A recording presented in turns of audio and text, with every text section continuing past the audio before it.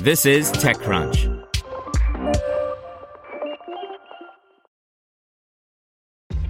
This episode is brought to you by ShipStation.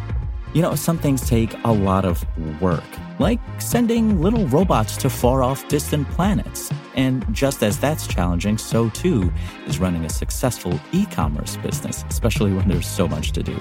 So I want to introduce you all to ShipStation.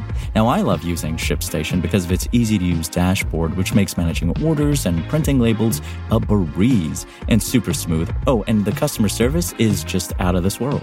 It's exactly what you need to help grow your business. Sign up for your free 60-day trial at shipstation.com/technews. That's shipstation.com/technews. Brought to you by Acquia, the trusted platform for open digital experiences. Acquia is made for Drupal, and it powers websites, applications, and online experiences for some of the world's largest brands. Build, design, and run digital experiences quickly and easily at Acquia.com. That's ACQUIA.com. Twitter is testing a feature that limits who can reply to your tweets. By Brian Heater. Twitter today acknowledged that it's begun testing a new setting that lets users limit who can reply to tweets. The setting was first noted earlier this year. Similar to Facebook's post view settings, the current implementation features a small glove icon in the corner. Tapping on it brings up a Who Can Reply window. From there, users can pick from one of three options: everyone, people you follow, and only people you mention. If you opt for either of the latter, the reply function will be grayed out for all who don't fit the description. They can view, like, and retweet the thing, but they won't be able to reply directly to the sender. The thread itself will also acknowledge that replies are limited.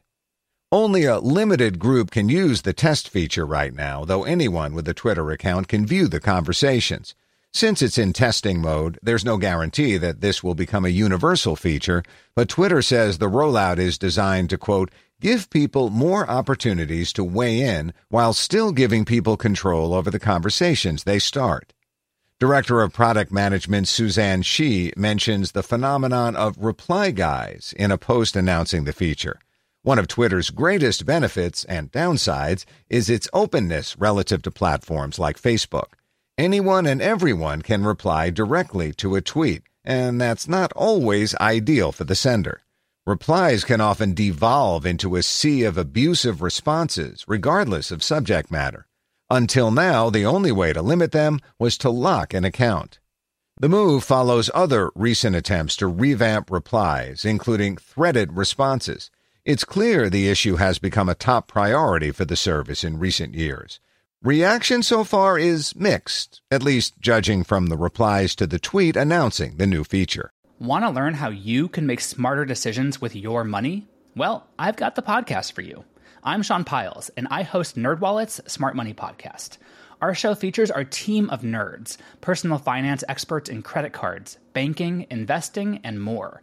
And they'll help you make the most of your money while cutting through the clutter and misinformation in today's world of personal finance. You'll get clarity on strategies to help you build your wealth, invest wisely, shop for financial products, and plan for major life events. Listen to NerdWallet's Smart Money Podcast wherever you get your podcasts.